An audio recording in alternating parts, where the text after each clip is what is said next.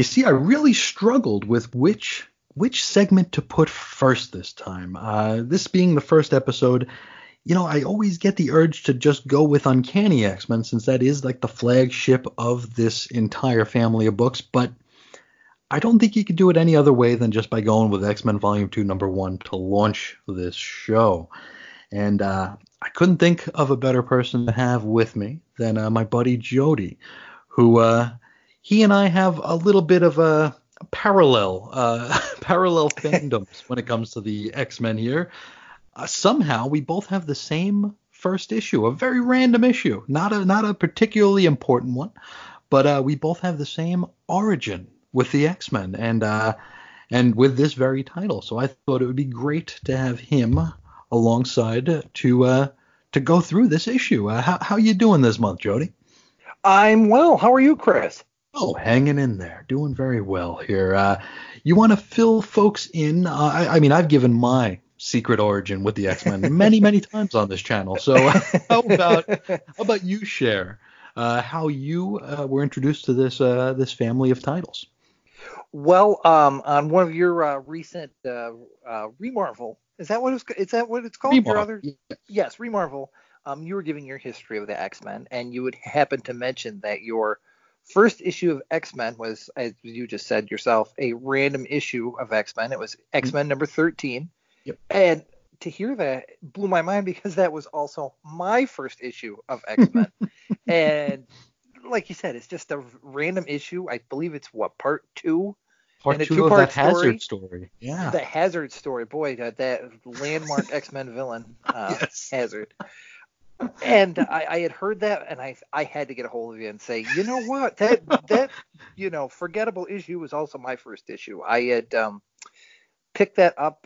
We had at our Walmart was new at the time, and our toy section had a 10 or 12 issue rack that was thrown on the end of a end cap with various like Marvel, probably some Spawn, some like Image stuff in there. But that happened to catch my eye because I believe at the time, I think maybe X-Men the animated series was, we're thinking 92. Yeah, that sounds about right. I think it was brand new. Might have been in the milieu, yeah. Yeah, because you figure, well, we'll get to it, but if X-Men 1 came out in August of 91, that would stand to reason that X-Men 13 came out in September of 92, which would, I'm assuming, be the launch of X-Men the animated series. And that was just about enough to get me on board. Had all the familiar characters on the cover, and that is the most that anybody has spoke of the X-Men 13 in probably 25 years.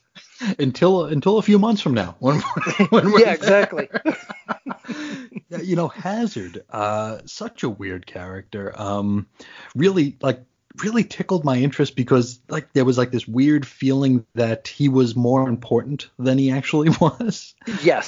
They tied him in with Xavier's past, and yes. They just made him seem like the most important villain in the world. And I don't think we saw him again until Mike Carey brought him back for a one-off in X-Men Legacy. Wow. He was just gone for decades after this. They just didn't have any idea with this guy.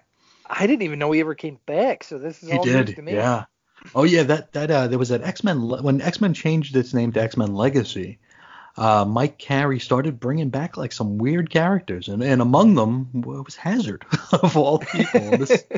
I want to say this is probably 2009-ish, so that's a heck of a long shelf life for poor. Yes.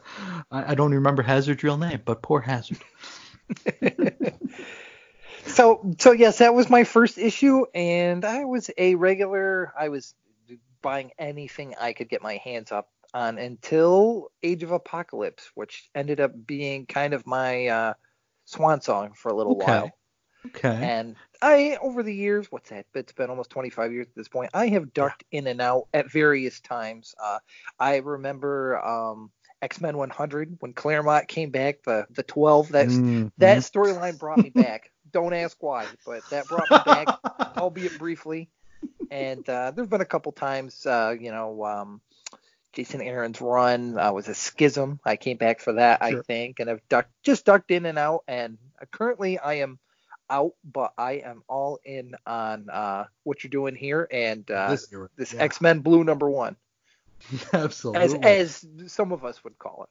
I think a lot of us would call it that. Yes. Now this book came with several covers, and something I'm asking all of my co-hosts is, back in the day, which X-Men #1 cover was the one that darkened your doorway? Well, the cover I had, and this is the cover, it's the only one I have, and it's the one that I've read for tonight's show, is cover A. Really? Yes, I am a cover A guy with Beast, Storm, Jean Grey, and Professor X. Why do I have this cover? It wasn't by choice. I would say like I said, my first issue was 13. I believe, if memory serves, I got this probably I'm going to say for maybe like my 12th birthday, which would be like Okay. 1993. And I believe my grandmother got it for me from like a comic book store. If memory serves, I believe my grandmother got it for me, and That's awesome. I was okay with that. Absolutely. I think cover A is I don't think that's going to be the popular one. No. Yeah, because I think there's one that is more popular, and we're not talking about the Gateway one just yet. But while on the subject of variants, there was another book that launched just a couple months before this one. Had a man with very broad shoulders on the cover named Cable, and that book came in a poly bag with an assortment with one of, I think, 5 or 6 trading cards. Do you happen to remember which card came with your X-Force #1? Am I mistaken? Was there a Gideon card, or am I Sunspot mistaken? and friggin' Gideon. That's my card. Okay. Yeah. Yeah, I think that was my card. Because boy, that's the dud. Yeah, that's the dud. Because there was a Cable, there was a Deadpool, there was an X-Force, there was a Shatterstar, and there was a Sunspot and friggin' Gideon. So yeah, there's definitely the dud stands out for sure. Now, this is the book we're going to start everything with. This is X-Men Volume 2, #1, and how about you get us right into the credits of this bad boy, because this is a biggie. Sure thing. Sure thing. X-Men #1 had an October 1991 cover date, and our story today is called Rubicon. The writer is Chris Claremont, pencils by Jim Lee, co-plotted by both, with inks by Scott Williams, letters by Tom Orachowski, colors by Joe Roses, assistant editor Suzanne Gaffney, editor Bob Harris, boo, editor-in-chief Tom DeFalco, and Ann B. Davis as Alice. Da, da, da, da. This baby is about a double-sized issue. It has a $1.50 U.S. cover price, $1.80 Canadian, and 80p UK. Mm-hmm. And according to Mike's Amazing World, the on-sale date was August 13th, 1991. Now, first things first, before we get started, Chris, I have to ask, how old were you 1991, August 13th, 1991, and what would you have been doing at this time? I was 11 years old, and I started junior high school in September of 1991, so I was probably really nervous about that at this point. I'm sure I know I was going to the comic shop because I was actually at the comic shop the day this book came out. And the dude behind the counter was like saying, hey, you need to get this because this is like the big thing going on. And I didn't buy it because I had an ElfQuest book to buy. So I bought that instead. And it was a back issue, so it didn't really matter. But yeah, I was there, but I wasn't in and really didn't have any kind of working knowledge of the X-Men. It wasn't until Magic number 13 where I fell in and needed to know everything after that. How about yourself? Well, much like yourself, I wasn't even in the comic book store yet. I had when I was a smaller kid, my parents would go to a local a local drugstore to buy cigarettes because that's what you do when you go to the drugstore. Sure. And they'd go and get cigarettes, and I would pick up occasional, usually anything with Batman or DC. Sure. I was more of a DC guy. But by 1991, I was all into baseball cards. So At this point, I would not really have found my comics calling for another summer, that would be with the Eclipso, the Darkness Within mini or crossover from DC. You know, that Sure. Yeah, the seminal big event. work Yes. that is just beloved today That still. made me think Eclipso was the most important villain in DC. Oh, he's a big deal. He's So, huge. so no, at this point, it would be mostly baseball cards, and I can tell you, just yesterday I found a home movie that would have been taken.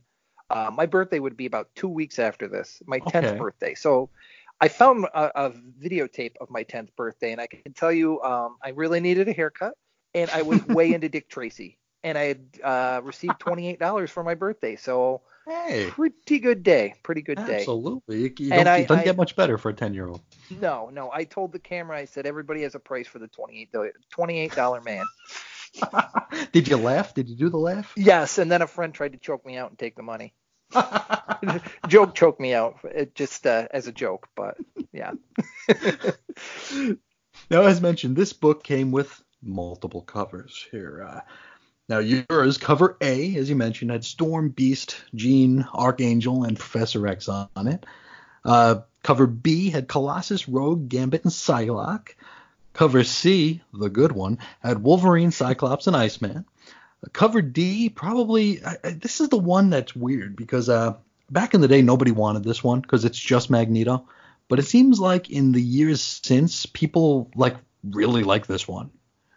I don't know why, because it's just Magneto. But cover E is the same as cover C on the front, but the whole thing is a wraparound. So this whole thing makes a giant puzzle, like a long, stretched out puzzle. So that's what cover E is, and that's a book that I didn't get until probably like 3 years ago. I got it in a dollar bin. I always wanted it, but I never had it, and I finally found it. It's like, okay, I'll take it for $1. My best friend, Travis, he had the cover E, and he Really? had gotten it from I'm not sure if you remember it. I believe it was like a lot of your big box stores, Walmart's, Kmart's, had like these clamshell hard case comic packs that you could get sometimes. Yeah. And there was a Morbius pack, there was a Nomad pack, all the biggies. Sure. And he had managed to pick up cover E in a pack like that, and I was so jealous as a kid because he had the fancy cover.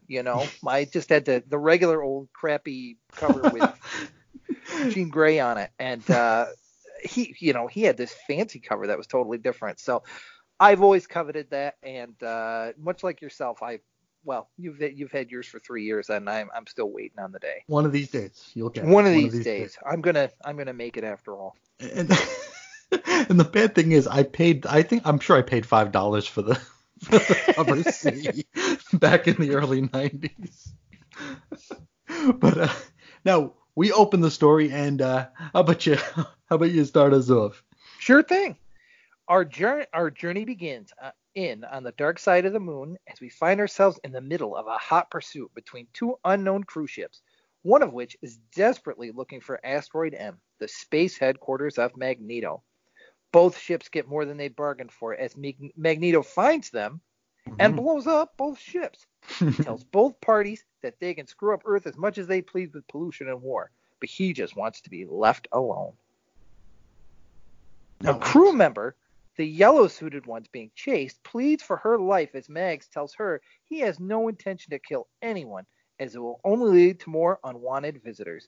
She then tells Magneto that it was him they came to find, and she and her crew are mutants and have come to pledge their undying loyalty to him. Magneto says he's done with that bit as the woman shouts that they need him now more than ever. It's interesting here. Magneto being the rational, level-headed sort of guy here. He doesn't want any trouble. He wants to... He's like the Hulk. He wants to just be left alone. We hop back to Earth. We cut to Star City Cosmodrome, and not that Star City. The combined Soviet equivalent of Cape Canaveral and the Houston Space Center, albeit with probably a lot less tourists. It looks pretty barren. We learn that the mutant crew who were seeking Magneto actually hijacked their shuttle, and the crew close behind them were sent by S.H.I.E.L.D. So they weren't together. S.H.I.E.L.D. sent them to follow these folks who hijacked to find Magneto. Now, we also learn that the Soviets know that it was Magneto who caused both of them to go boom, because it just so happened to happen directly over Soviet airspace. Now, Soviet Union was what we used to call Russia back in the day. I remember, and I mean, this is the stupidest thing in the world, but when East Germany and West Germany combined to just be Germany, I was annoyed that my globe was out of date. I mean, talk about like missing the forest for the trees, right? And I'm like, oh, now I need a new globe. Didn't realize that, hey, all these people are now liberated and free and happy. It's like I was just concerned that I had an out-of-date globe. That's the best. No, the Soviets had hoped that Asteroid M had been destroyed a long time ago. I don't remember the last time Magneto was on Asteroid M, but the last time we saw Magneto in the X-Men books was during a story that took place in the Savage Land about a year earlier. And it was like, you might know it from the cover where like he and Rogue are like standing there kind of like in a side embrace. Yes, I think I do remember that. Yes. Yeah, it's a fairly iconic cover, and that's kind of where the seeds of like the Magneto Rogue romance were kind of planted. Now, this is of course comic books, so we should know better than that. That the Asteroid M is still out there, and so the Soviets have enacted stage 1 of what they call the Magneto Protocols, and they have like this like big screen with like a picture of Magneto on it, but he's in like his old costume, which is pretty funny. He's that one where he has like the giant M on his chest. Yeah, like he's Laverne and Shirley, and he's got a monogram on his chest. So hey, that's my shirt. What he's doing. Yeah, we can identify him. Yes, if he's putting his, he's with the rest of the Brotherhood of Evil Mutants. He's like, hey, Toad, that's my shirt. Give that back to me. It's got the big M on it.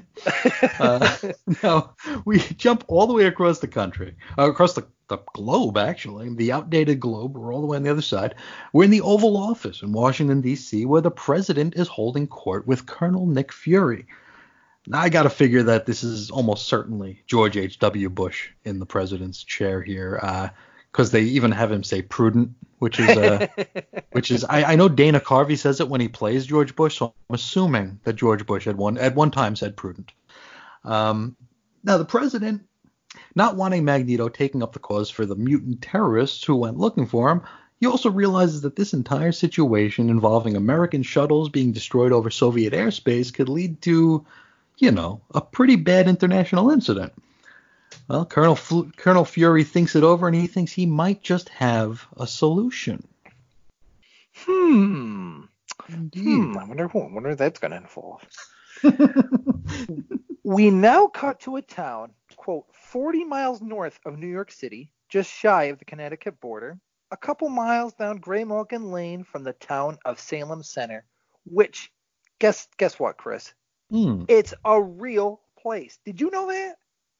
I remember being shocked when I found out.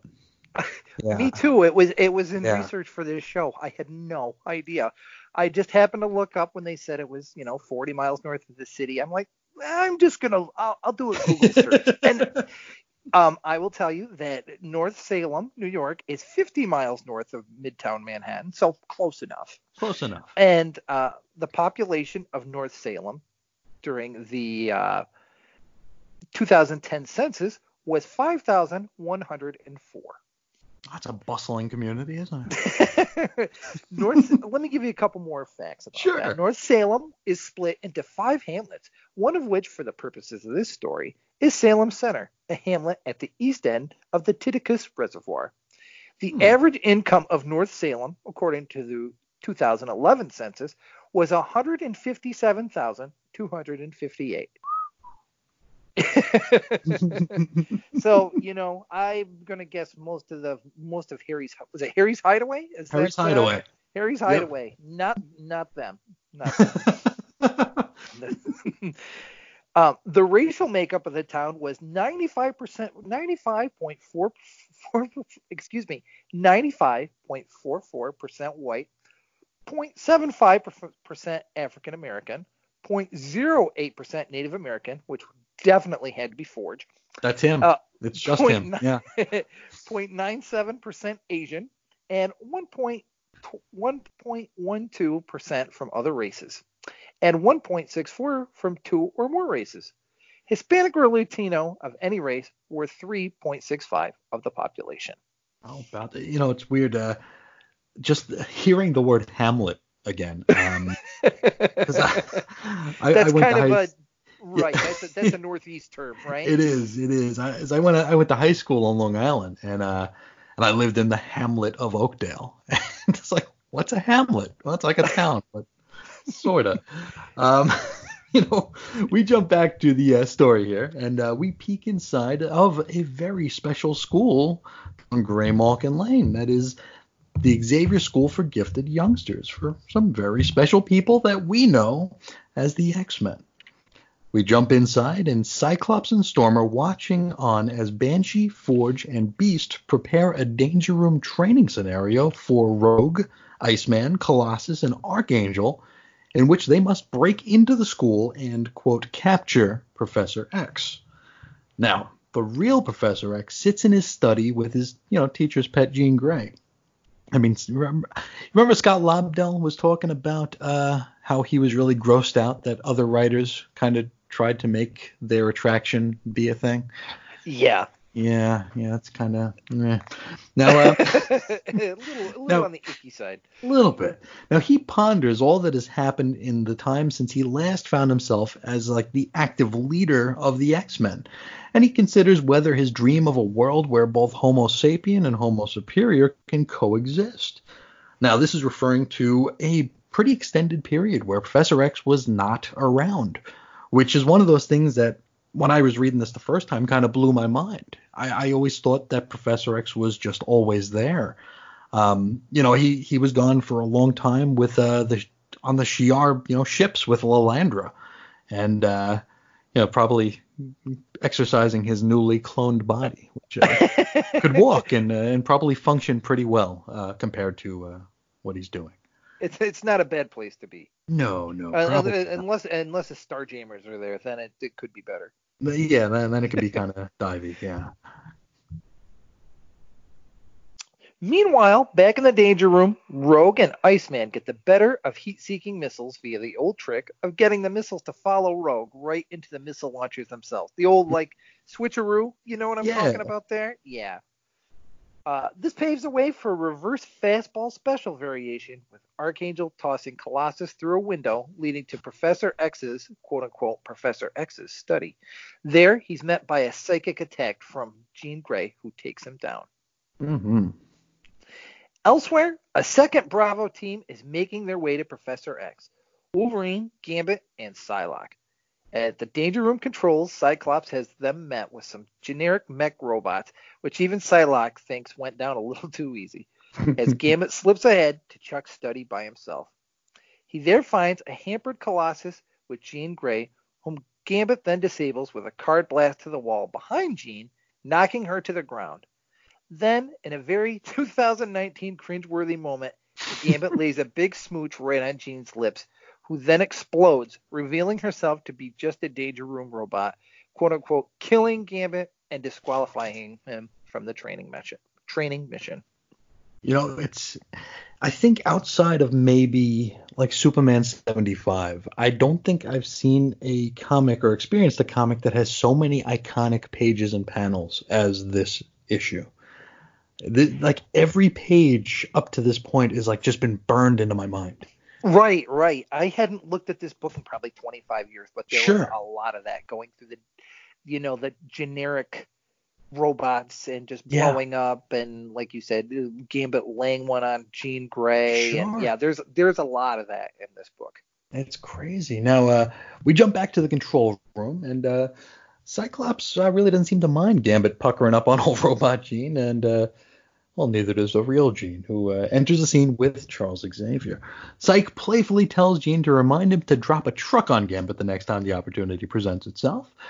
As everyone has a good laugh, Wolverine slashes his way into the control room with Danger Room robots just dangling off him, And he was not fooled by the robot versions of Jean and Charles, because he's got that nose. And he proceeds to pop his claws right in front of Xavier's face. It's like an inch away from his eyeballs. It's just snicked. Therefore, he wins the exercise. Cyclops is not too pleased. He thinks it's awful dangerous to be doing what Wolverine did. Wolverine and Cyclops, they share some tense words, which are, of course, the only kind of words that Wolverine and Cyclops ever seem to have with one another. I haven't seen the X-Men movie, but I know that there's one scene where Wolverine does call Cyclops a name, which kind of informed my decision not to watch the X-Men movie. We jump to later on. It was still at the X-Mansion. Nick Fury is giving them the scoop on this Magneto situation. Also, the potential powder keg with Russia, because that could get dicey. The team seems somewhat split. We got Rogue actually defending Magneto's decision to blow up the shuttles, because after all, they were invading his territory. I don't know if Asteroid M is like sovereign land. I don't know if he's got the deed or anything, but hey, what are you going to do? Now, Storm believes that there's a precedent for giving Magneto the benefit of the doubt because, he was an ally for a time. Cyclops, as usual, is skeptical. Wolverine chimes in that everyone has shadows in their past, and they've all been branded outlaws, and he just chomps on his stogie as he does so. It's then that Xavier sees both sides of the argument and agrees with Cyclops' proposal to split the X-Men into 2 strike teams so that they may better respond to any situation. And maybe also command an extra buck out of an 11 or 12-year-old boy's allowance back in the day. But this is the official X-Men Gold, X-Men Blue launch point. So how about that? Yeah, it was, it's really funny because I was just reading through this issue. Like I said, I hadn't read this probably in about 25 years. Sure. And just reading through it, it's kind of jarring. I know it's coming. That's why we bought the issue, Exactly. It wasn't a surprise to anybody. But when you see, we're splitting it into 2 teams, it kind of comes out of nowhere. Yeah. It does, yeah, and because it's one of those things it was in everything leading up to it. We knew that was the reason for these books, but yeah, just experiencing it now, it's pretty crazy. Mm-hmm. We now I am reading from. You were reading from cover E, right? No, I was actually reading from cover C. Oh, you're reading. I read both. Okay. Okay. Well, if you are reading the newsstand version, where we get to the excuse me, we get to the staples and we pause for 2 double-page spreads. One involving a gorgeous Jim Lee spread of X-Villains, which we'll talk about in a little bit, and the other involving an invitation to the Bo Jackson fan club, aka Club Bo, which maybe we'll discuss that a little bit after our story as well. We can do. Back to the story. Our 2 spaceship crews from the beginning of the issue wake up to find themselves exiled inside Magneto's Asteroid M chateau, and they pick up right where they left off, right at each other's throats. The SHIELD leader, who we learn is named Delgado, is ready to pound one of the mutant contingents, but before he can, he is called a, quote, flat scan by the female mutant we saw earlier. Sick now, Chris, burn, right? Yeah. I remember as a kid, flat scan was a term that was used pretty often by the acolytes in these books. I hated it. It's kind of dumb. I could not stand it. I don't know what it was about it, but I remember being like 12 and just for some reason it really infuriated me. It really annoyed me. Maybe because some of the acolytes are not really that cool to begin with. So they're pretty bad. Yeah. They should not resort to name calling, I guess. No, that's a Glass Houses situation because they're some of the worst characters. Yeah. Back to the story. Magneto, as they're beginning to argue, Magneto descends a staircase in what has to be a matching silk white robe and pant set, with his robe just akimbo, chest hair popping out for the delight of his visitors. It was kind of jarring to read this and just see him like, hey, break it up. Yeah. He looks oily. He sees stupid, sexy Magneto coming down the stairs. You could hear like a saxophone in the background. He just comes sauntering in with this robe, flailing in the breeze and his chest hair sticking out. It's pretty jarring for old Magneto. When you say that, I hear the opening sax to Rump Shaker. That sounds very smooth sax. Absolutely. He tells them they are guests in his home and need to basically knock off the shenanigans. Which if I were them, I'd say we'll knock it off once you tighten up that robe a little tie bit. That belt, Come on, pal. buddy. Yeah. We are guests here. The female, who we later, from earlier in the story, who we later learn is named Anne Marie, calls Delgado a flat scan yet again, and tells him to, quote, unhand your betters. I just thought that was kind of funny. Breaking away, she then pleads with Magneto to place the mutant group under his protection, as they've come to Asteroid M seeking sanctuary. Taking issue with that, the S.H.I.E.L.D. member known as Deke guns down Anne Marie from behind in cold blood. Anne Marie falls into Magneto's arms, pledging her life to his cause right before she dies. Magneto responds somewhat stunned that he has no more cause. So, as we learned earlier, he said, I don't have a dog in this fight anymore. Yeah, I'm past that stage. Yeah. I'm past that stage. I don't fight anymore. And here she's getting gunned down right in front of him, and he's still like, nope, you're gonna have to do better than that. But suddenly he flies into a rage here. He uses Deke's metallic suit against him. He takes him out. It's weird that he might cause Deke to shoot himself. It's not entirely clear. No, I didn't get that either looking at it. It's one thing about these early 90s comics that some of the action is kind of left to your imagination. That's something we're going to be revisiting a few times this week. But now, Major Delgado, he apologizes for Deke's actions, but he also defends his right to pursue the mutants. He is an officer of the law, and they were sent there for a reason, so they was just doing what they were told. Magneto tells him he doesn't recognize the law on Asteroid M, and any rights he has are the ones given to him by Magneto, including the right to life, which if he wants to keep, he'd better shut his yap. Now we're introduced to another of the mutant contingent. I think, was he Mr. Douchebag 1991 through 1994? Fabian Cortez. This is a guy, just at sight, I hated this guy. Yeah, that ponytail, that red ponytail said all you needed to know about this guy. Now, Fabian, he points out to Magneto that in light of all that has happened, there's going to be repercussions from those on Earth. And if he wants human deterrence to be credible, it has to be in a way that the, quote, flat scans understand. Meanwhile, back at the school, Xavier is using Cerebro to discover Magneto is entering Earth's atmosphere and that Cyclops needs to get his, quote, blue team. I think that's their first official. It's got to be, yeah. Yeah.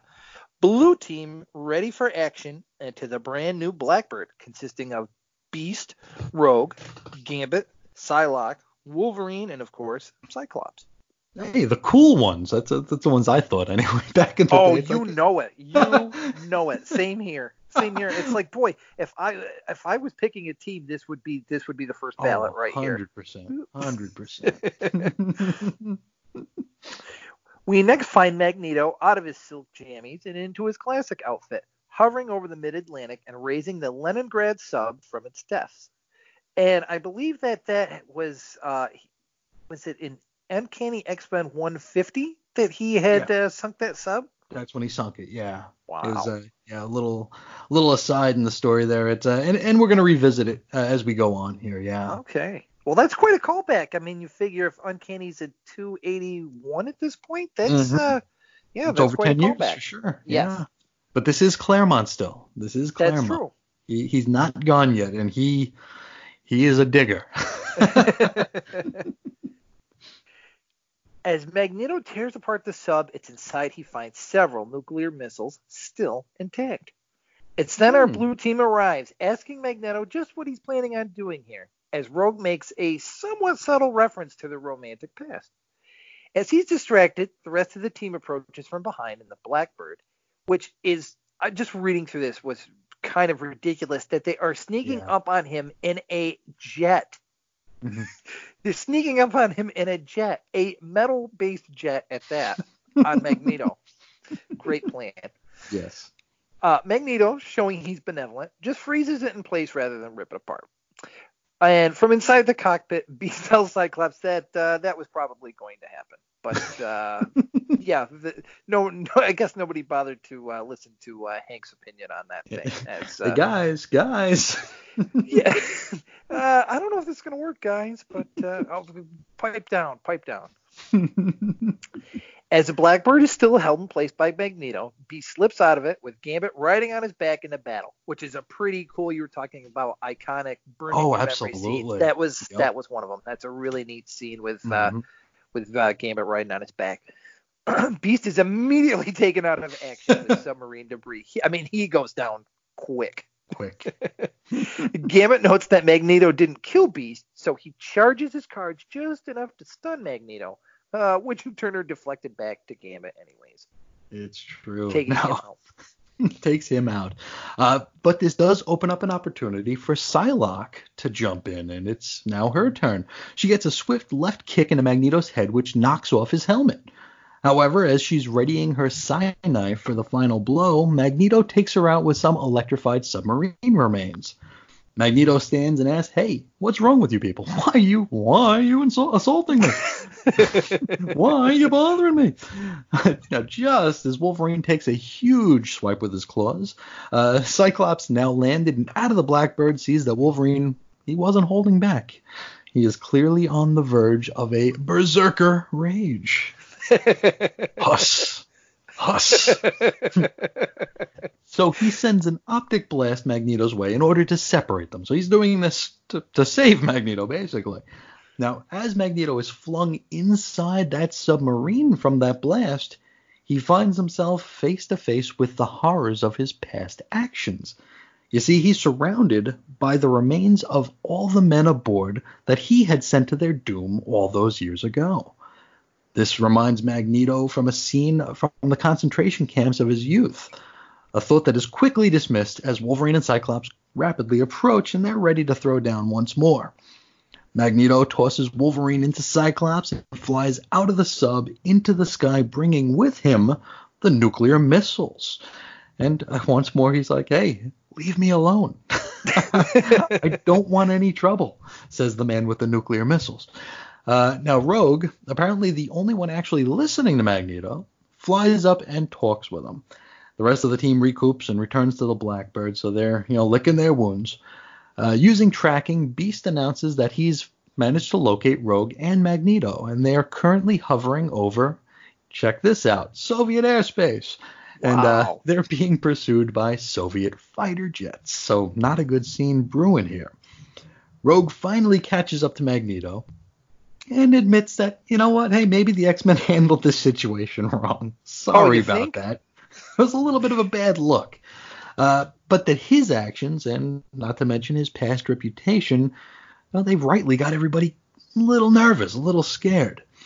Magneto tells Rogue that he's tried to change, but people just wind up dead. It's just then that Rogue winds up taking a hit from one of the Soviet jets. Magneto states that the world will never accept their kind, and he saves Rogue from her descent toward the ground. And as he does so, he detonates one of those nuclear missiles. Our next scene, we cut ahead a little bit after he'd caused that distraction, and Magneto has, sometime later, Magneto has returned to Asteroid M. Fabian Cortez, there he is again, informs Magneto that the electromagnetic pulse caused from the nuclear blast has sent older electronic systems across the continent back to the Dark Ages. Cortez then realizes that Magneto is hurt, still bleeding from Wolverine's adamantium claw attack to the abdomen earlier in battle. It's kind of a funny scene. He's just sitting there and bleeding out, and it's just kind of like, hey, he stabbed me. He stabbed me. kind of perplexed, and it's just kind of funny. Cyclops, when he's taken aback by Wolverine's brutality in battle, as well Cyclops never fully embraced Eric. He thought Wolverine was a friend and a teammate during his tenure with the X-Men. So Magneto begins to wonder why Wolverine has had the change in heart as he begins to cough and spit up blood. As you do. Cortez lies him down and begins to use his mutant healing power, as we find out he did earlier on a still alive Anne Marie, who was the girl that died in Magneto's arms, and who just happens to be Fabian Cortez's sister. Hey, we got a full name for her now. One would assume. Anne Marie Cortez. Yes. Cortez tells Magneto that there's no room in the world for both his vision and Xavier's, and for that, Xavier's dream must be eliminated. Such a jerk, this guy. I mean, he's really stirring the pot. He is absolutely stirring it up here. Man. Back on the Blackbird, the onboard sensors are scanning for Rogue to no avail. That is, until Xavier telepathically informs them that he's received a phone call that Rogue has been located and is currently at a hospital in Hammer Bay, the capital city of the mutant island of Genosha. Oh, go figure. Yeah. What a coincidence. She didn't land in Kansas City. She landed in Genosha. Yes.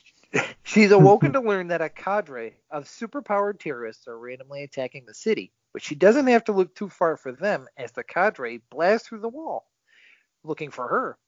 We see that it is the same mutants who sought refuge on Asteroid M, and they are looking for Rogue to join them, either, quote, by their side or by their feet.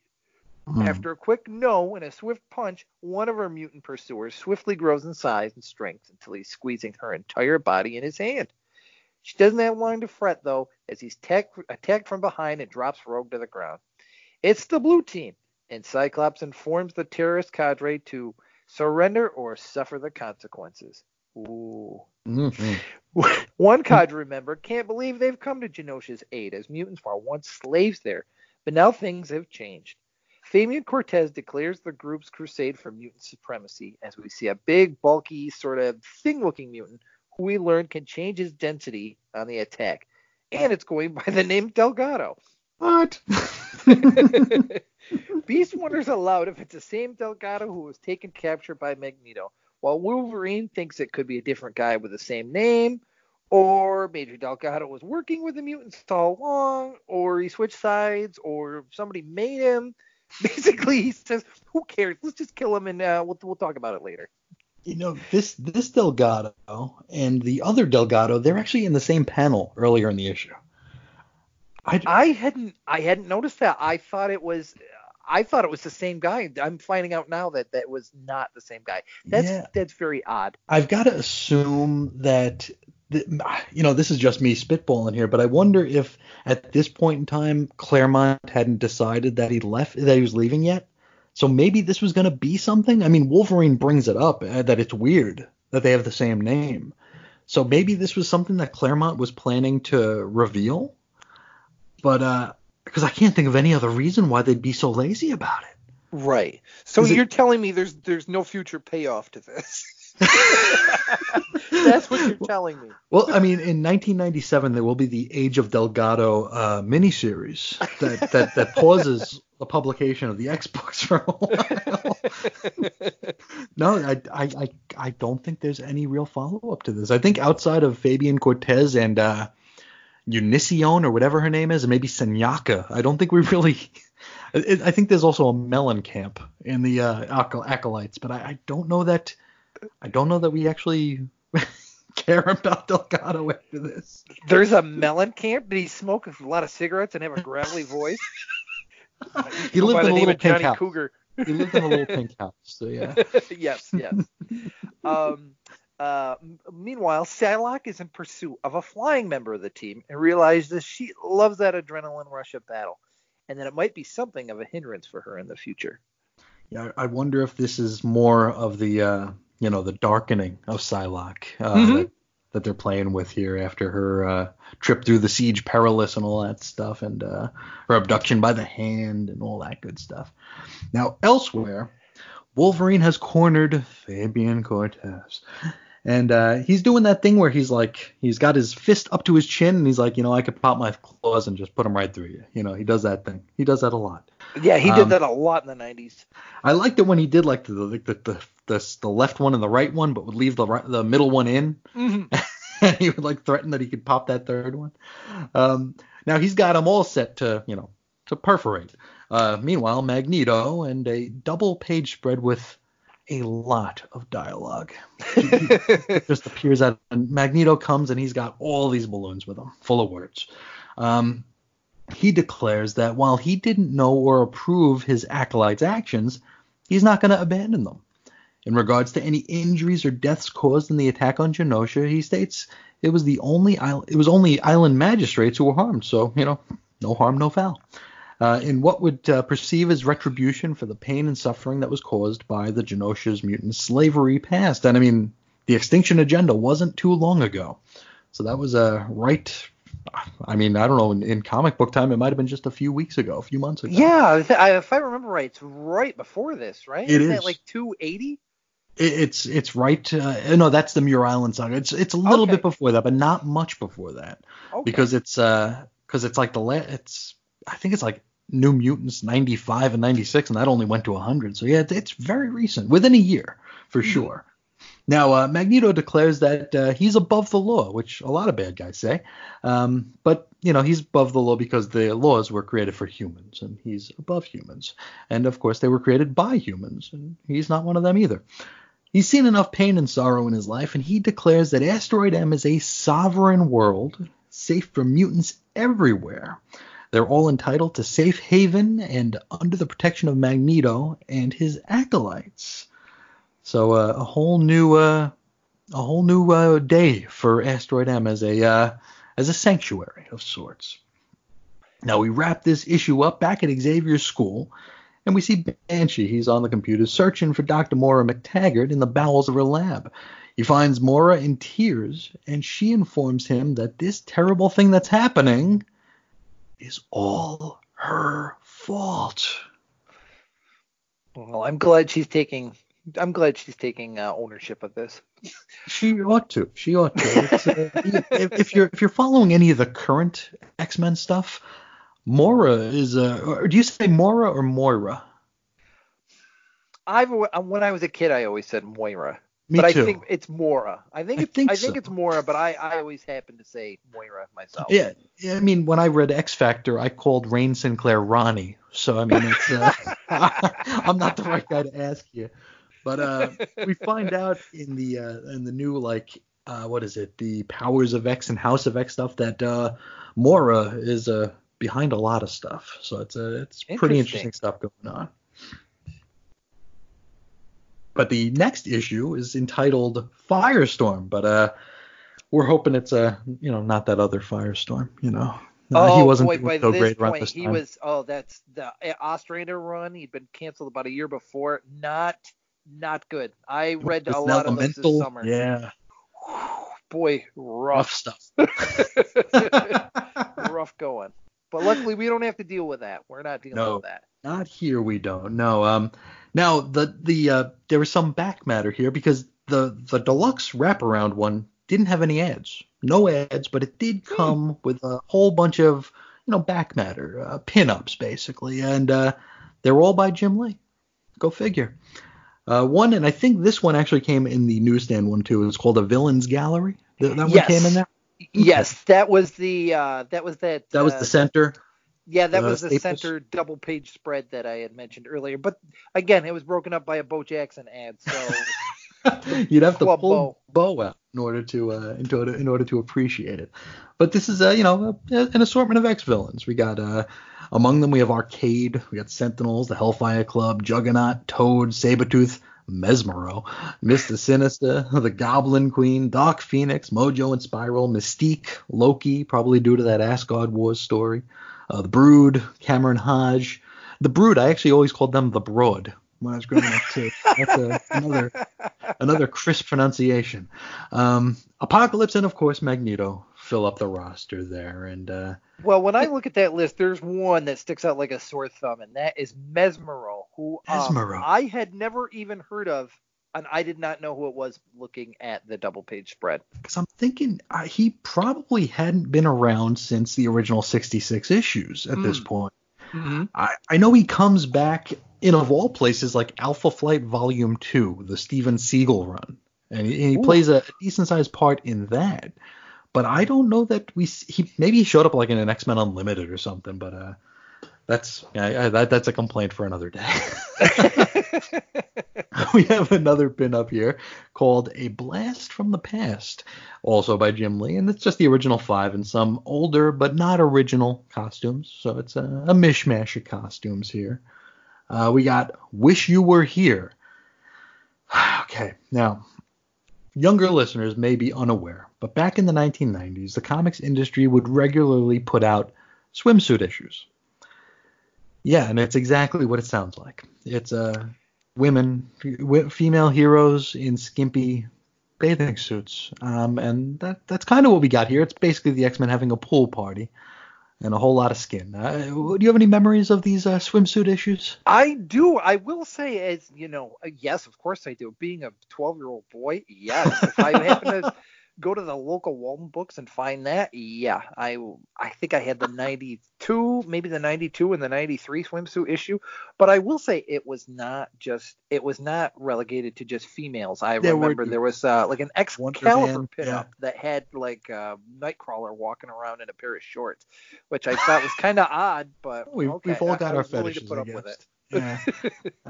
Yeah. I actually came across a Wildstorm one, a Wildstorm swimsuit issue, because I'm pretty sure I have some of the Marvel ones, and I'm making them sound a lot more, lewd and lascivious than they really are. It's innocent stuff. It's not like it's any more revealing than like Psylocke's costume, But this Wildstorm one I found, I was going to cover it on the blog on Chris's on Infinite Earths because Wildstorm is, DC adjacent.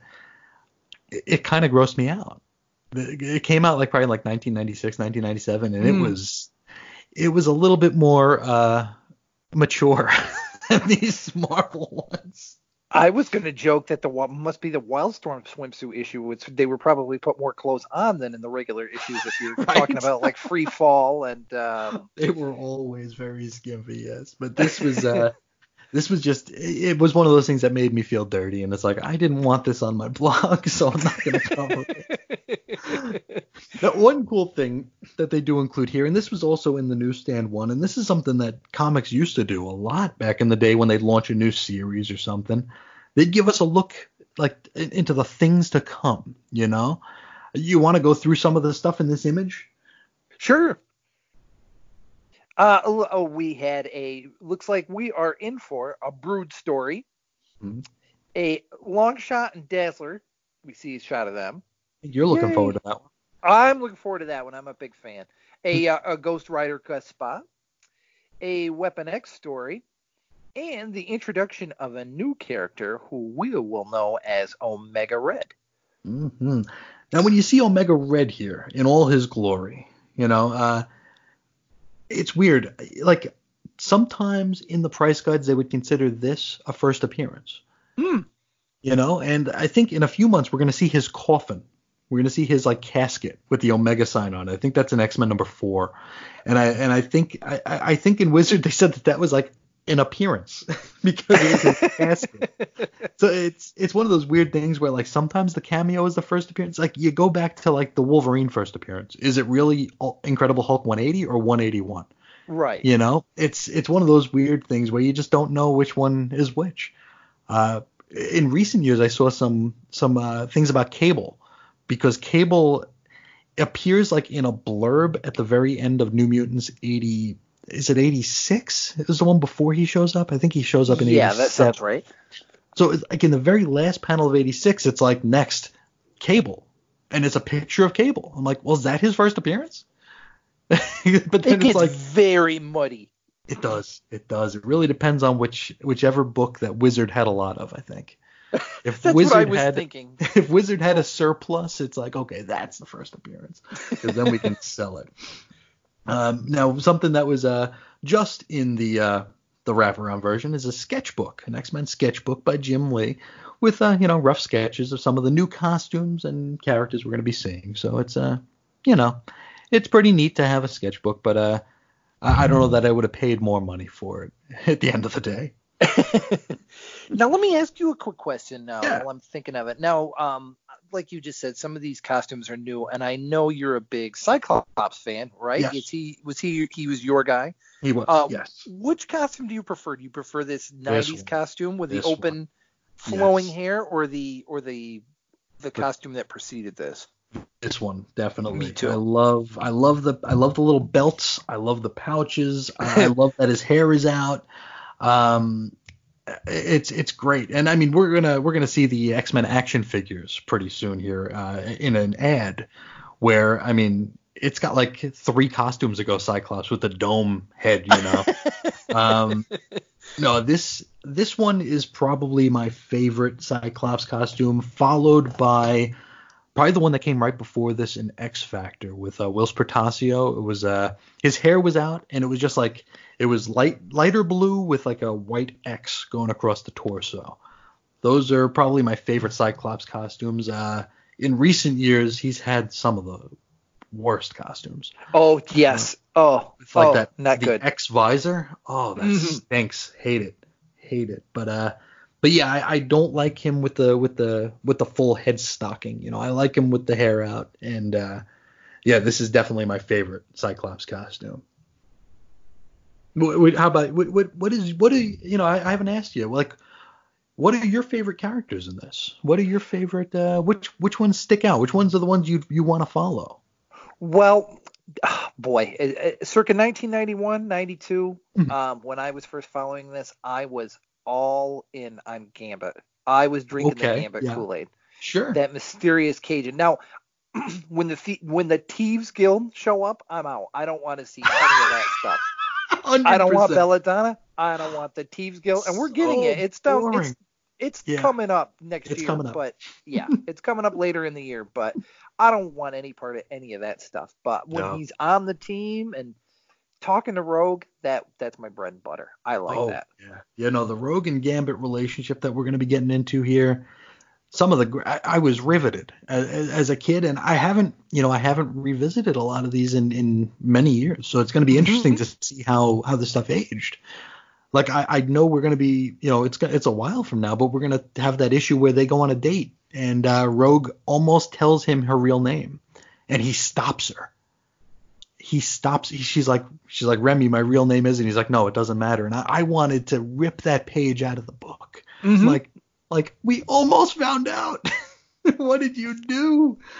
Oh man, I was so annoyed. But that was some of the greatest stuff in this era. I mean, I think folks write this era off post. I mean, we're still in the Claremont era here, but I mean, post Claremont as being somehow lesser than and less, more shallow, maybe. But I think in a lot of ways, and again, this is all from, you know, the vantage point of being a preteen and early teen.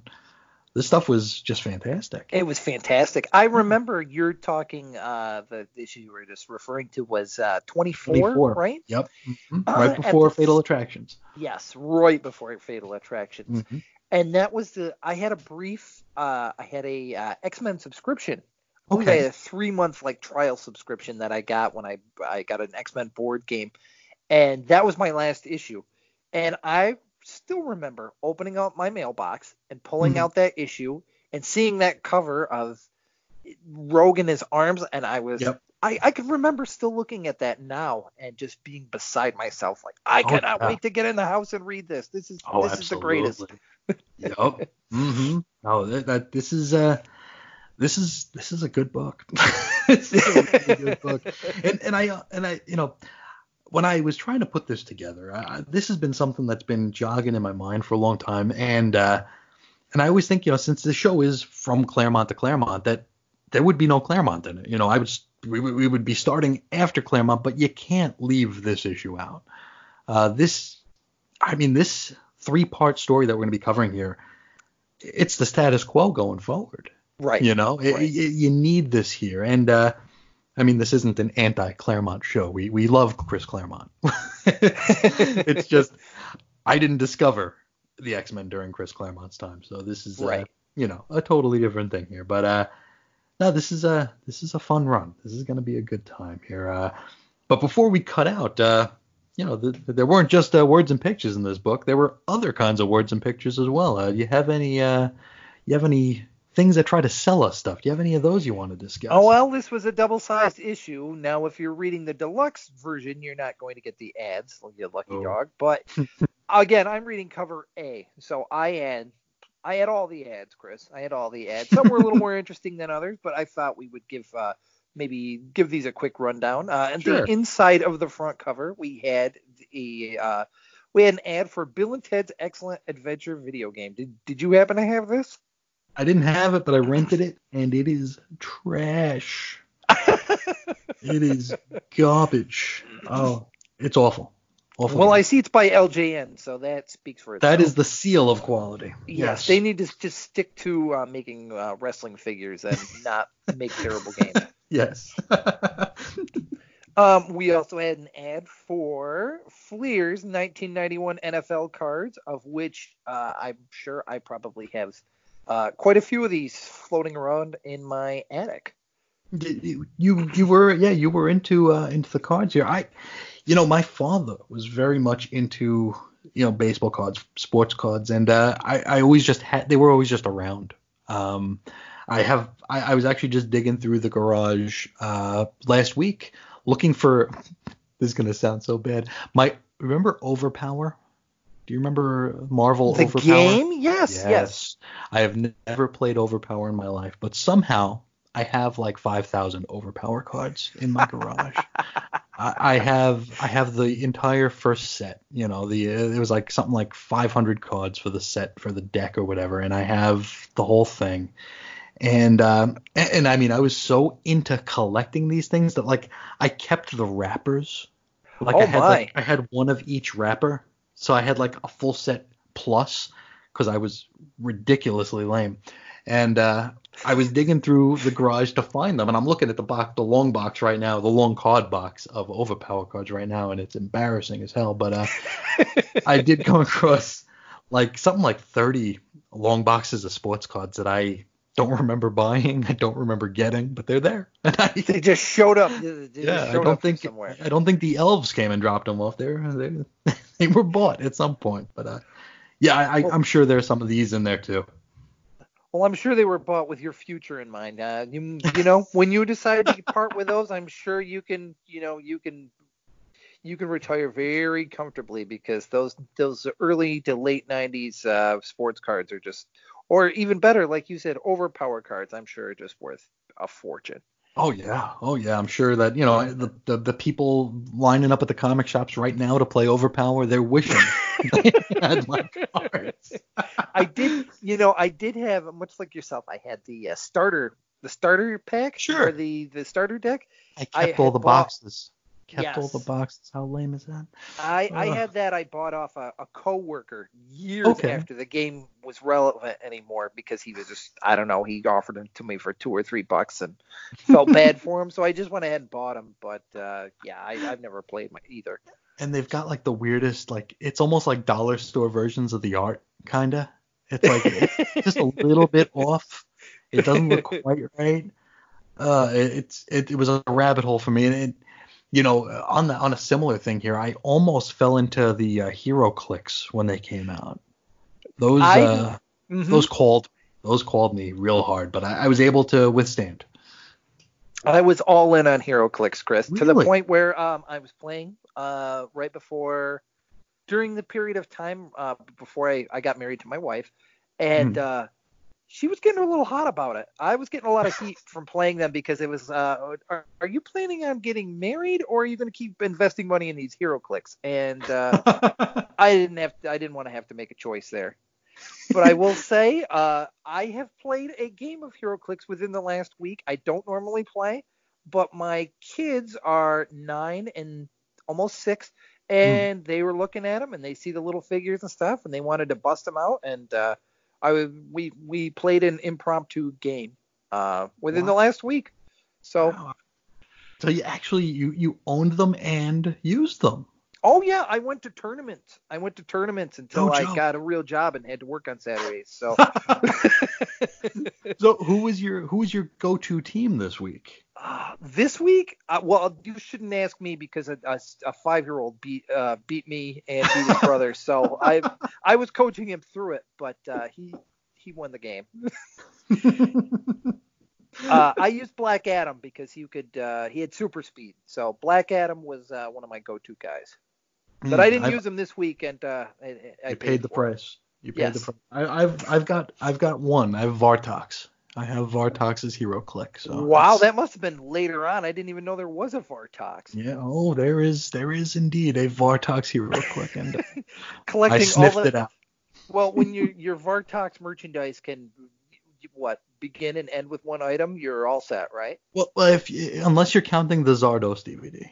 Then you have two items. Yes. And I aside from the comics. Yes, of course. Speaking of comics, we have another ad. Yes, we have an ad for Entertainment This Month. Well, it says Entertainment This Month, of course, which would give us the lowdown on all of that month's. Would it be for that month or the upcoming months? No, that month. Well, yeah, I think that month and maybe the month prior. Yeah. This was, for me, when you were 10 or 11, this was kind of the lowdown to know. This was my previews catalog to know what was coming out. Like, wow, absolutely. Tomb of Dracula #1 and 2, $3.95. Well, that's kind of I guess that's a bargain, but it's too rich for my blood. So I'm looking at this here, and Excalibur 42. That's a book we're going to be discussing on this very program. Had a second print? Yeah, that's kind of stunning, isn't it? That is wild. Who was buying Excalibur? It was so much more expensive. It was $1.75. Oh my, that is nuts. I'll do you one better looking at this list. How about a NFL Super Pro #1 second print? Yikes. Yikes, that is insane. Wow. And I mean, these were legit these aren't like today's second prints, you know? Like today, like on a Wednesday, a book comes out, and within 20 minutes of the stores opening their doors, Marvel or DC will tweet out, "Oh, we're going to second print on this book." It's like, how are you going to second print? It's not sold, you know? And then like a day later, third print. It's like, but you're insane. They're not selling. What are you doing? And like, I can go to the comic shop and buy one of each of the 3 printings for the cover price. Back in the 90s, though, I mean, these second prints were legit. Yes, very legit, very legit. And I know at my local shop, like you say, well, we'll get the second printing in a 2 or 3 weeks. Well, he probably, whatever book it might be, he might have only ordered 6 copies of it to begin with. So it was, very small print run. Yeah, it's wild. And from one of these Entertainment This Month ads is where I first heard about Youngblood. It was where they advertised it as a new mutant team.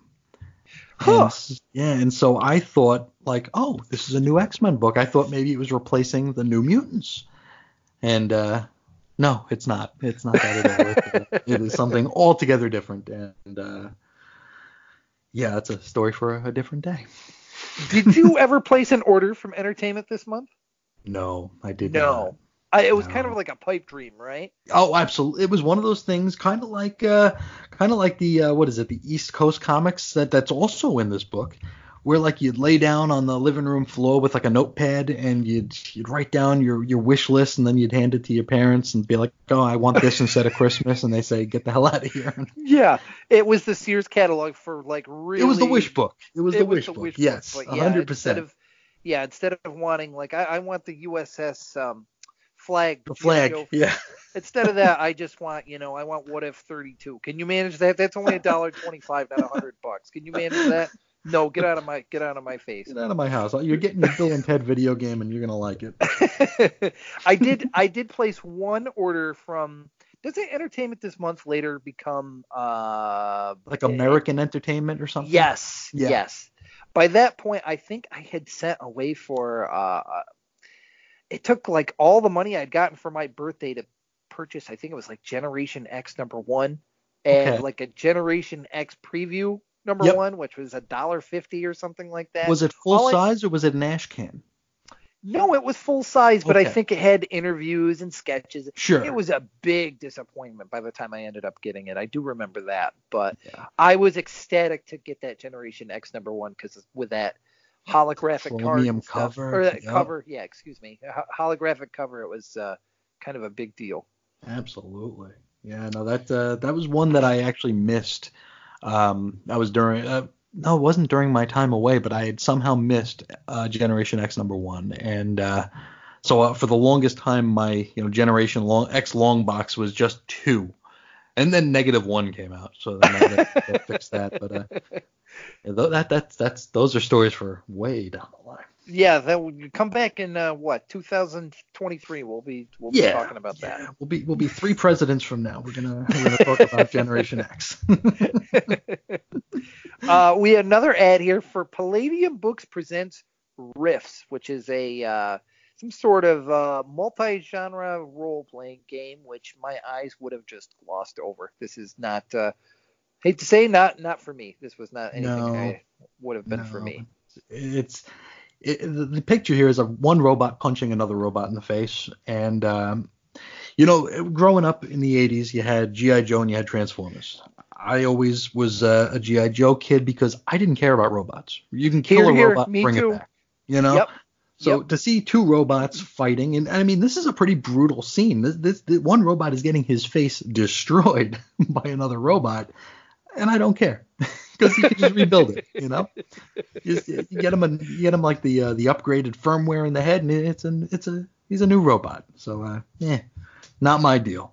I'm with you. I was also a Joe kid, and Transformers didn't. I was a GoBots kid, so I've got a lot of flack over that over the years. Come on, you guys don't know what you're talking about. Scooter is way cooler than Optimus Prime. Never lived that one down. As you said earlier, our next ad is for East Coast Comics. Kind of the same list, kind of unimpressive list, but it was always kind of fun to look through and go, I don't know about you, this was before the days of Wizard. This was kind of like my unofficial price guide. Like, oh, okay. Yeah, you could look through this and see if you might happen to have anything that was worth any kind of money. Amazing Spider-Man number 300 for $42. Yeah. Does that seem high for 1991? I guess Venom would have been just as hot then as he is now. Sure. Right? Sure. Yeah. I don't know I don't know that you can even sniff that for $42 these days. No.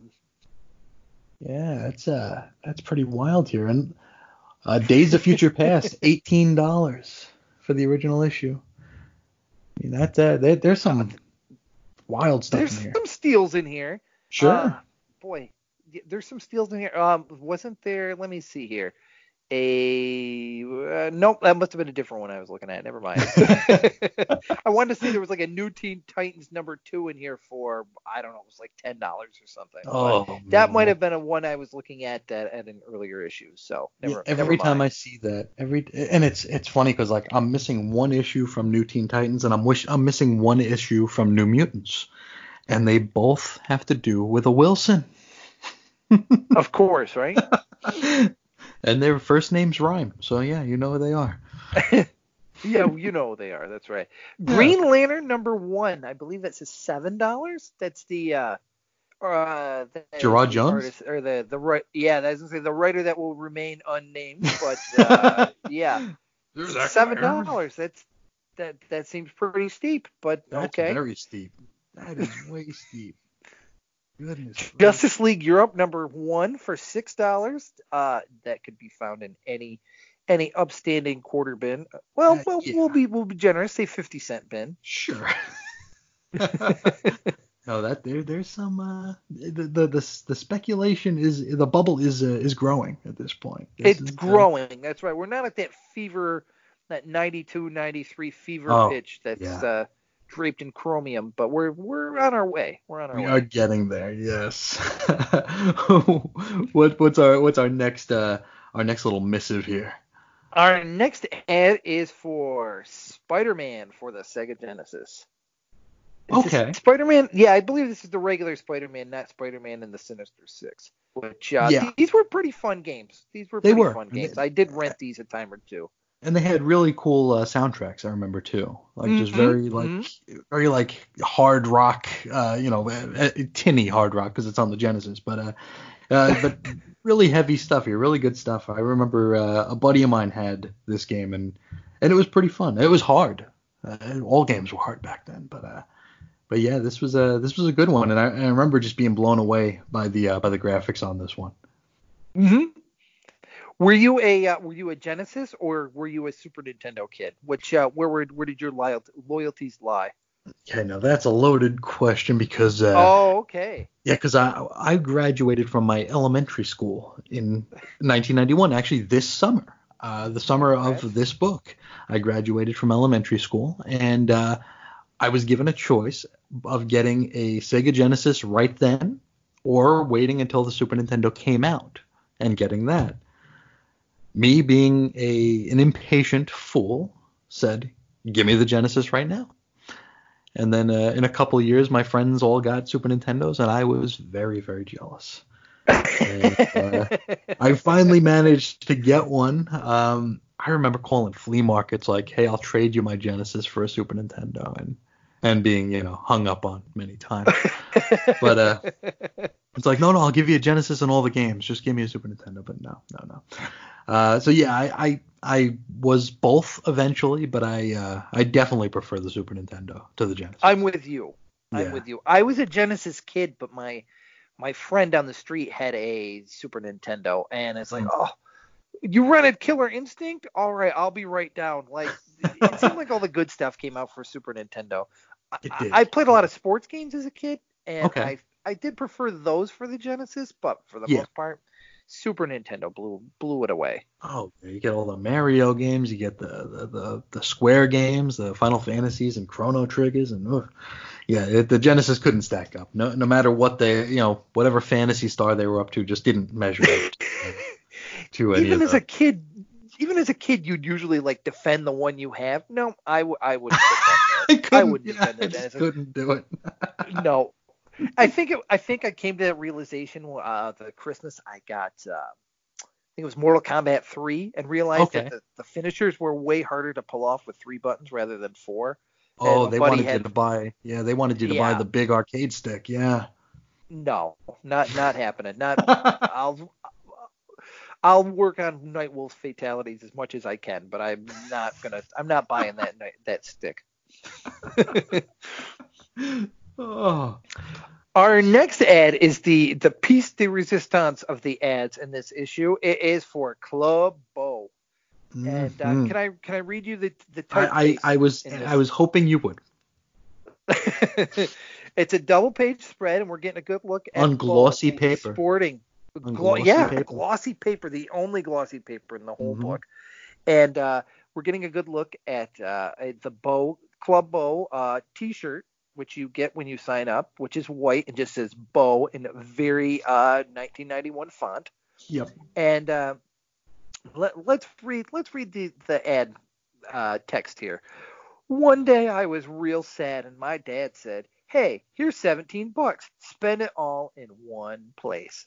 So I joined Club Bo, and pretty soon all this stuff showed up in the mail, like a Bo Jackson T-shirt, a gnarly newsletter, a membership certificate, and a poster of Bo to go on my mirror. Okay. Okay. Wait. So you get a gnarly newsletter. Gnarly newsletter. A poster of. Why would you put a poster on your mirror? I only thing I almost couldn't get that out. The only thing I could think is it like a I wonder if it's any bigger than like the paper that the comic was printed in. You know what I mean? Maybe Maybe it's not a full size poster, and they're like, oh, you put it in your I mirror because wanna. it's I want to 8 by hope that it 10 or is full something. size. I want to hope that this kid put it there so every time he looked in the mirror, Bo looked back, so he thought he was Bo Jackson. He was becoming Bo Jackson. Yes, it's all that for $17. I can be Bo Jackson for $17. Now, do you think were you a sports guy as a kid? I was a fan of the 1986 Mets, and then after that I was kind of done. Where we at on Bo? I thought Bo was cool. I thought he is. It might just be my memory here, but it's like retroactively, he's like as iconic as like Michael Jordan and Magic Johnson of that era. No, you were absolutely correct. Absolutely correct. He was kind of like Jordan before Jordan, just a smidge before, where he transcended everything. I mean, kids everywhere loved Bo Jackson. He was the man. Absolutely. He played baseball and football. Mm-hmm. And if you played Tecmo Bowl, he was it. Oh yeah, absolutely. But you're not done reading this. No, I'm not. Let me tell you what happened after I joined Club Bo. After I spent that $17 in one place. Mm-hmm. After I joined Club Bo, things were completely different. At school, they voted me most cool and most likely to marry Miss Mississippi. And this is followed by a giant smiley face. Mm-hmm. Today, I'm the ambassador to Hawaii. That foreign nation of Hawaii. Yeah. They have their own seat at the UN, right? I fly my own helicopter. Yesterday, I bought Italy and a football team. Thank you, Bo. And then you get the order form that says, "Are you kidding? Yes, I want to join Club Bo." And then you go on from there. So I bought Italy. I bought a country. and the Steelers. Well, I'm under the impression maybe if you bought Italy, maybe as a soccer team included. Maybe it was their World League team. Yeah. They threw in the World League team because they were getting ready to, throw in the tall anyway. So you got no, that's Spain. I'm not sure if they had a World League team, but boy, good things happen when you join Club Bo. I can tell you that much. I think we need to get this thing started again. I think we gotta get this thing rolling again. We need Club Bo 2.0. I think we can make this happen. Just have to Bo leave, right? We absolutely. Oh. Whew. Okay. So what's next? All right. Our next ad is for we have an ad for a Marvel Maxi print. Now, what we have here, what we're looking at, are these all over prints that were printed T-shirts from Marvel that were very popular in that you'd see them all over these comics in the early 90s that were like, I'm not sure if these ones are, but they were the double-sided shirts. We have a home shirt, Homely. A Beast shirt, a City Spidey shirt, as it's called, which has a Spider-Man swinging through, what would you call that? Like a surprint in the background of like skyscrapers and stuff. Yeah. And a Captain America shirt where he's kind of jumping at with the shield hanging out. Now, if it's 1991, which one of these are you buying? Would you have the chutzpah to wear any of these out in public?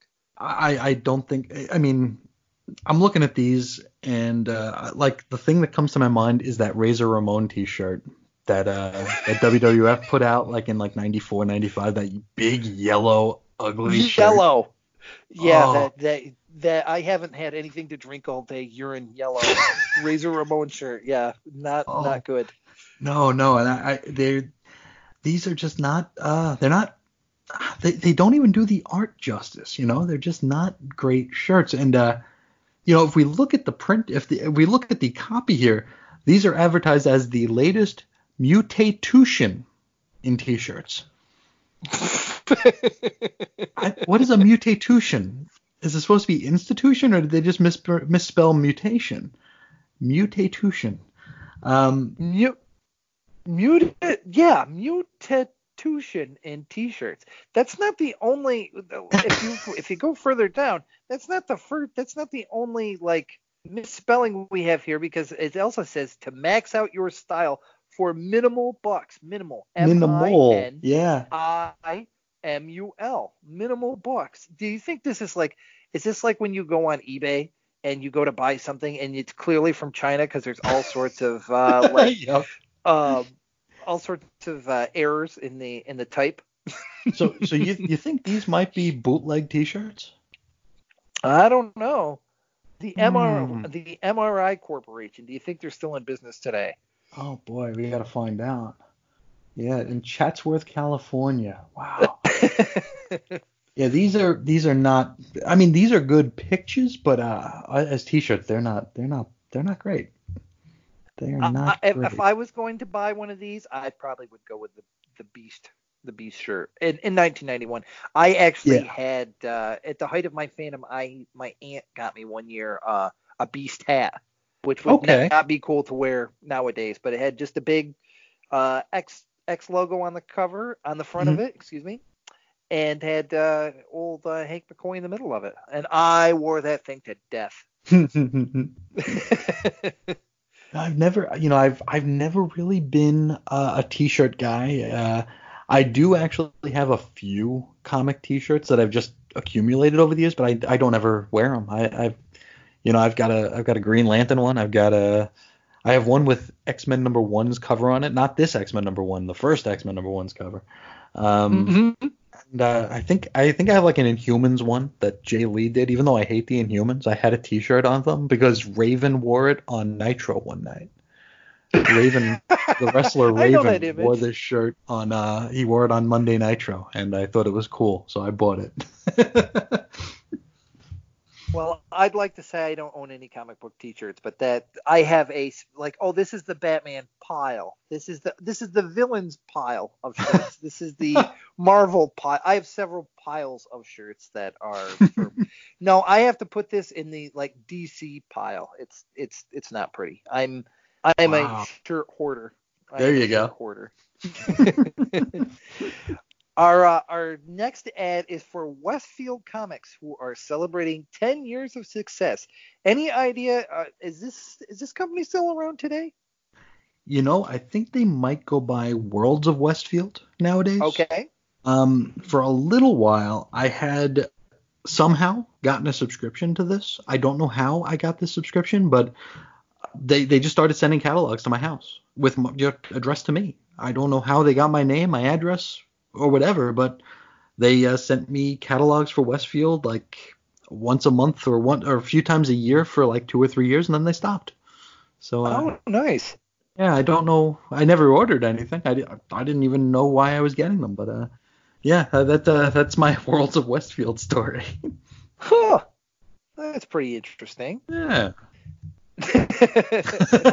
uh, And they are still around. They are in fact still oh, around. that's cool. That's cool. Yes. I'm Well, glad to hear that. You always want to westfieldcomics.com. hear people. But, You yeah. always want to hear people doing well. You know what I mean? So that Sure. would put them in their, boy, almost 40 years in business. Good for them.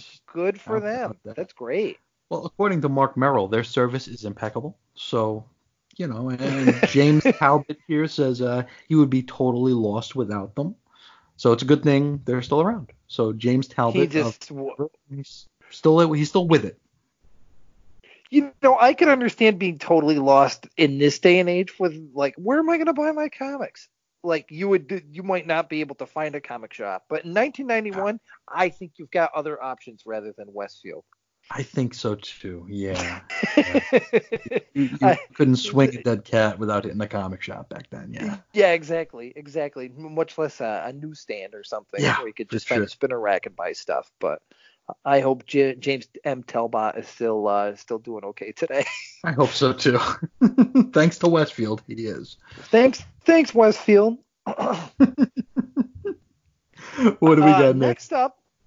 Next up, we've got action-packed excitement, dynamic novels by the writer of X-Men, Chris Claremont.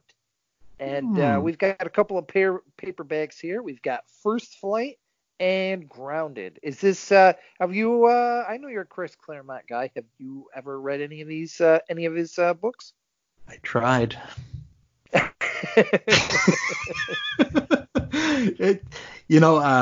It really when I tried reading it, it really wasn't what I was looking for. This is I mean, you just have to look at these covers and know what you're in for. This is a Chris Claremont book with a strong lead, and it's not X-Men, you know. Right. When I wanted to read something from Claremont, I wanted it to be X-Men, and this is very much not that. I couldn't speak for the quality. I'm sure people really like these books. I'm, just not one of those people. Next up, we've got summer specials. We've got our obligatory subscription list from Marvel, where you get 3 titles for the price of 2, but just in the blue section. Those must Just be the blue. yeah, those are the dollar comics. Don't think you're getting any of those $1.75 books. No, you ain't getting Excalibur or Wolverine here, guys. No, you gotta pay a pretty penny for Excalibur. So, did you ever have? I'm not sure if I asked this already. Have you ever had a subscription to any comic books? No, I have not.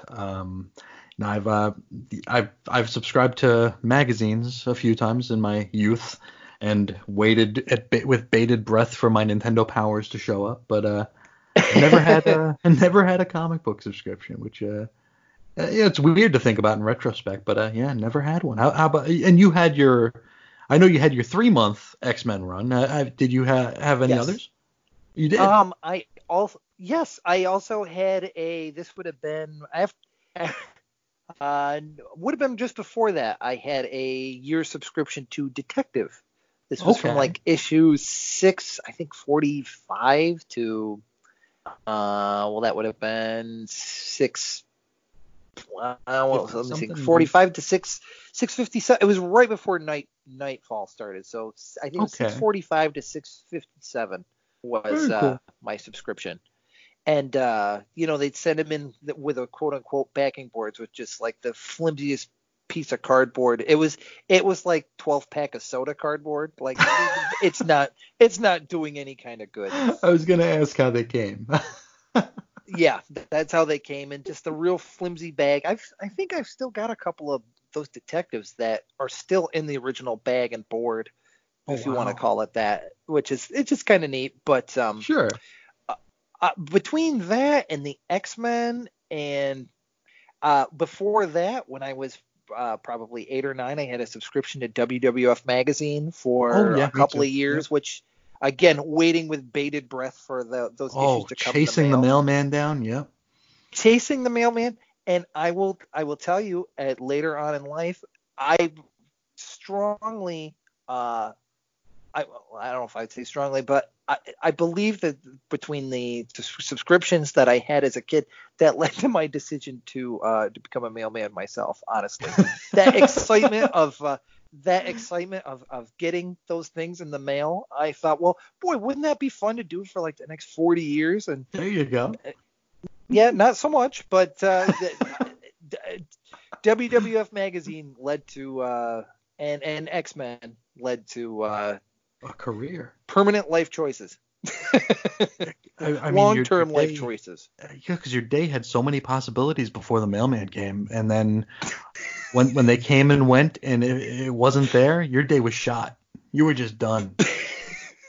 And if it was like a weekend, didn't know when this stuff was coming out. Oh no, we didn't get any kind of shipping confirmations or anything. It was just, and you would hope it would actually show up in one piece, or it wouldn't get put in someone else's mailbox by mistake. And oh man, if Nintendo Power came it was a week past when I usually would get it. I thought it was done. I was gonna put signs up in the neighborhood like, did you get this? Did you get my Nintendo Power? But yeah, we gotta make mom. We gotta make some calls. We got problems here. We got problems. Get the president on the phone. Yeah, just get something because when you have a subscription, that just becomes your whole life. It's crazy things.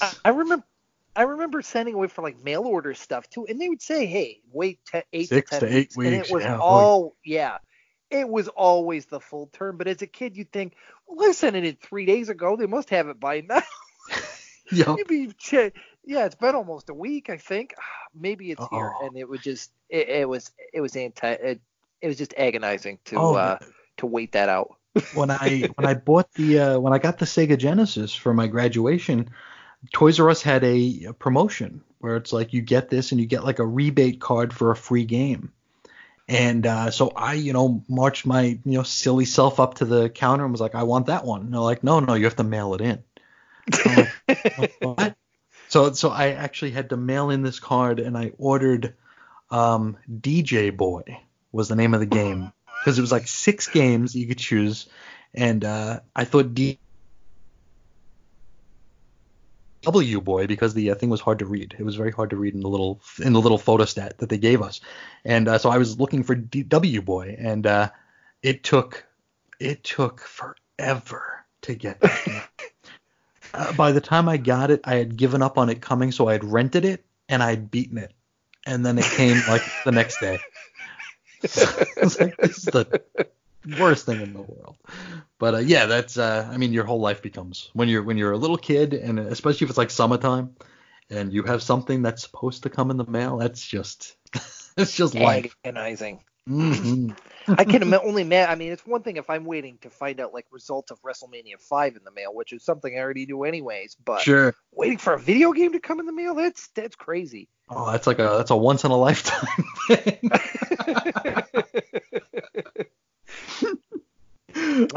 Boy.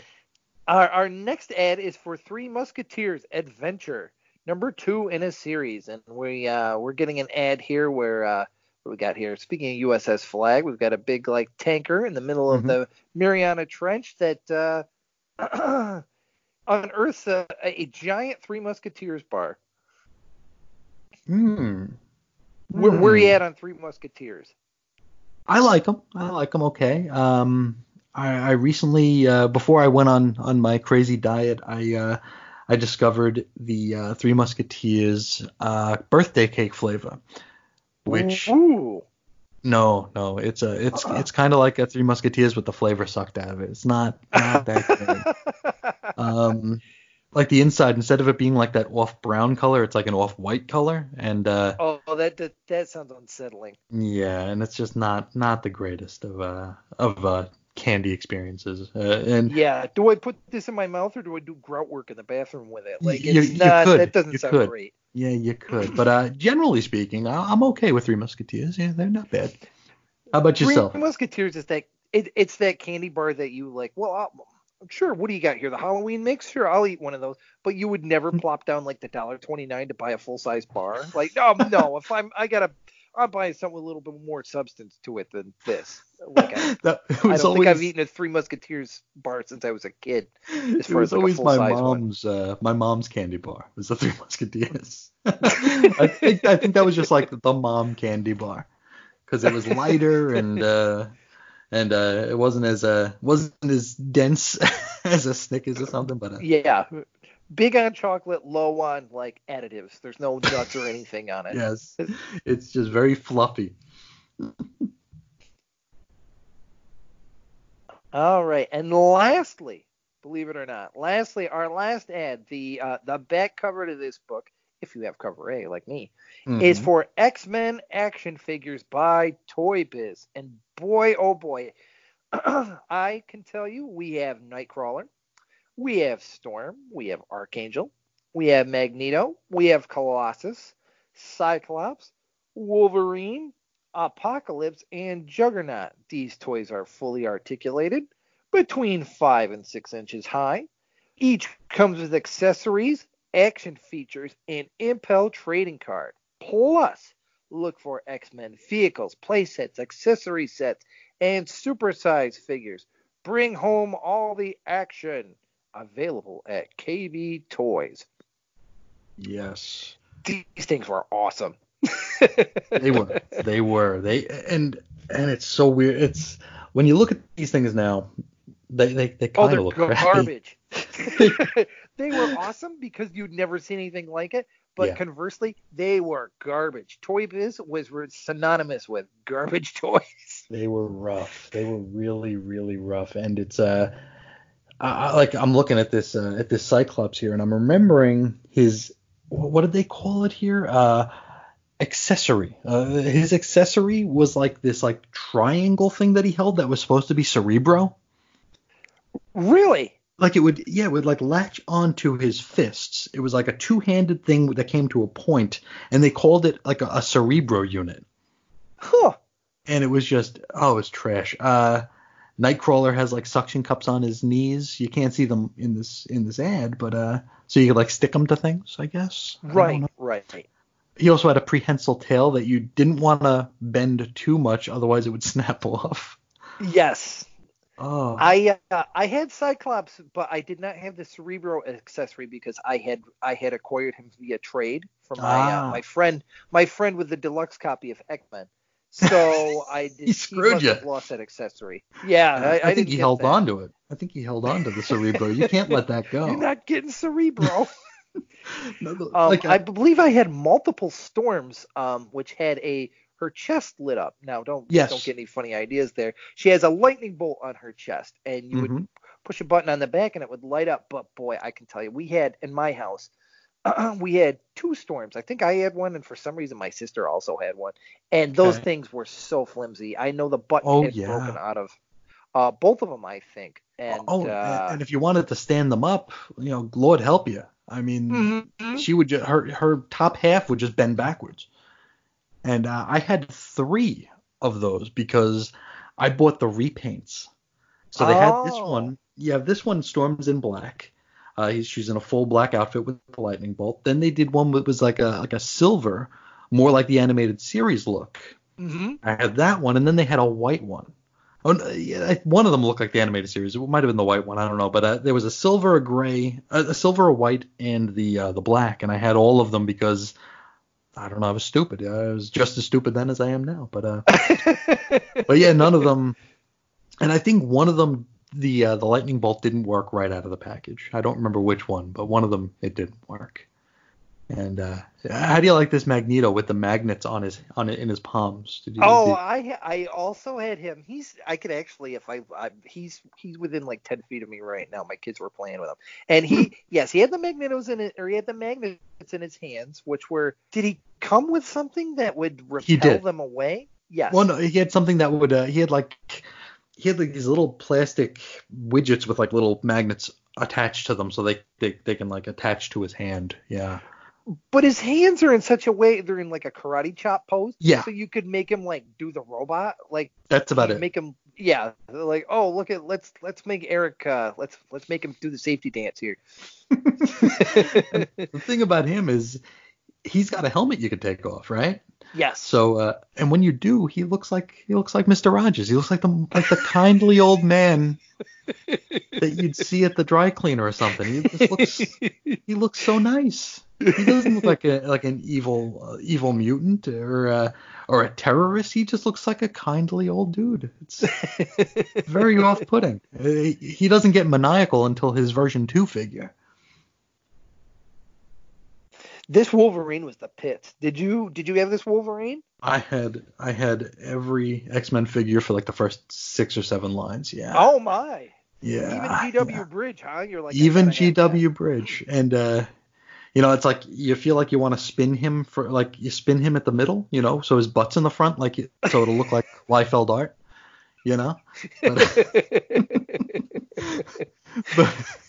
But yeah, this Wolverine, it's cool because like these claws actually retract and like latch in, so they don't spring out. Where all the like subsequent ones, the claws would just stick out, and so this one had that over the other ones, but it's it's not the best. No, he just has a weird, very off look to his face, but that was par for the course for Toy Biz. They were in the business of making crappy toys. They were, and Colossus with his weightlifting ability. All it was you pull a lever on his back and weight goes up. That's it. So he's got that hand where his right hand where he's ready to like. He could do a fastball special, I guess. Or he can like, he can give you a physical too. He's got this like cupped hand. Turn your head and cough. Yes. Yeah, Dr. Rasmutin's in the house. Let me check your prostate. Oh boy, but yes, that was X-Men Volume 2, number 1. So a little bit of a recap attack here. Magneto is he's assaulted, he said he was assaulted, but he was really just visited by mutants who wanted to take refuge under his watch and adhere to his lifestyle, to which he says he no longer has. They blow up some ships over Soviet airspace, which might cause an international incident, which prompts Professor X to break the X-Men into two teams. The blue one, we're going to go after Magneto, and they do so. They slash him in the stomach, but he gets better. Fabian Cortez is a douchebag, and he talks Magneto into becoming a villain again. Sorta, kinda, maybe. Asteroid M becomes a sanctuary for all mutants, which, you know, that feels like a story that they do a lot. I thought the same thing. Not just Asteroid M, but just in general. They have these mutant sanctuaries. Mm-hmm.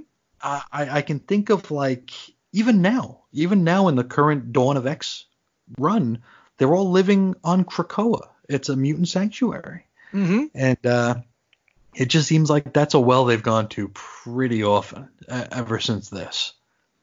Even in the last decade, they had moved to, San Francisco?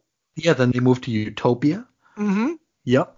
It's something that they go back to a time or two, and we're still feeling it even today. But Magneto has an invite to everybody who wants to be saved, and we know that's not going to happen. So we will visit that the next time out. Are there any plugs you want to give? Yes, I'll be appearing at Caroline's. I'll be open the Ice Factory. Boozler, January 24th and 25th. Make sure, you can get tickets, and yeah. No, I don't have any plugs, Chris. Tip the veal. All I got going on. Tip the veal. Try the waitress. And yeah. Good.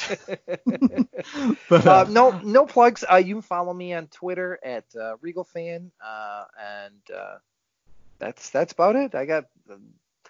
Thank you so much for inviting me to do this. I'm looking forward to it. I will say I really enjoyed this issue. I enjoyed talking to you about it. It's the first time I think I had revisited this thing in probably 25 years, and I'm really looking forward to going through this run and just reigniting that excitement I had for the X-Men as a kid. This is great stuff. Yeah, that's what it's all about. This is going to be a good time going forward, and we will have you back next time to talk about X-Men #2, another one of those iconic books, has an iconic cover that I remember a friend of mine and I got into an argument about, but we'll talk about that next month. Till then, we will head to the next book. No place to run, no place to run. The mutant age has now begun. X-Men, it's a day, X-Men.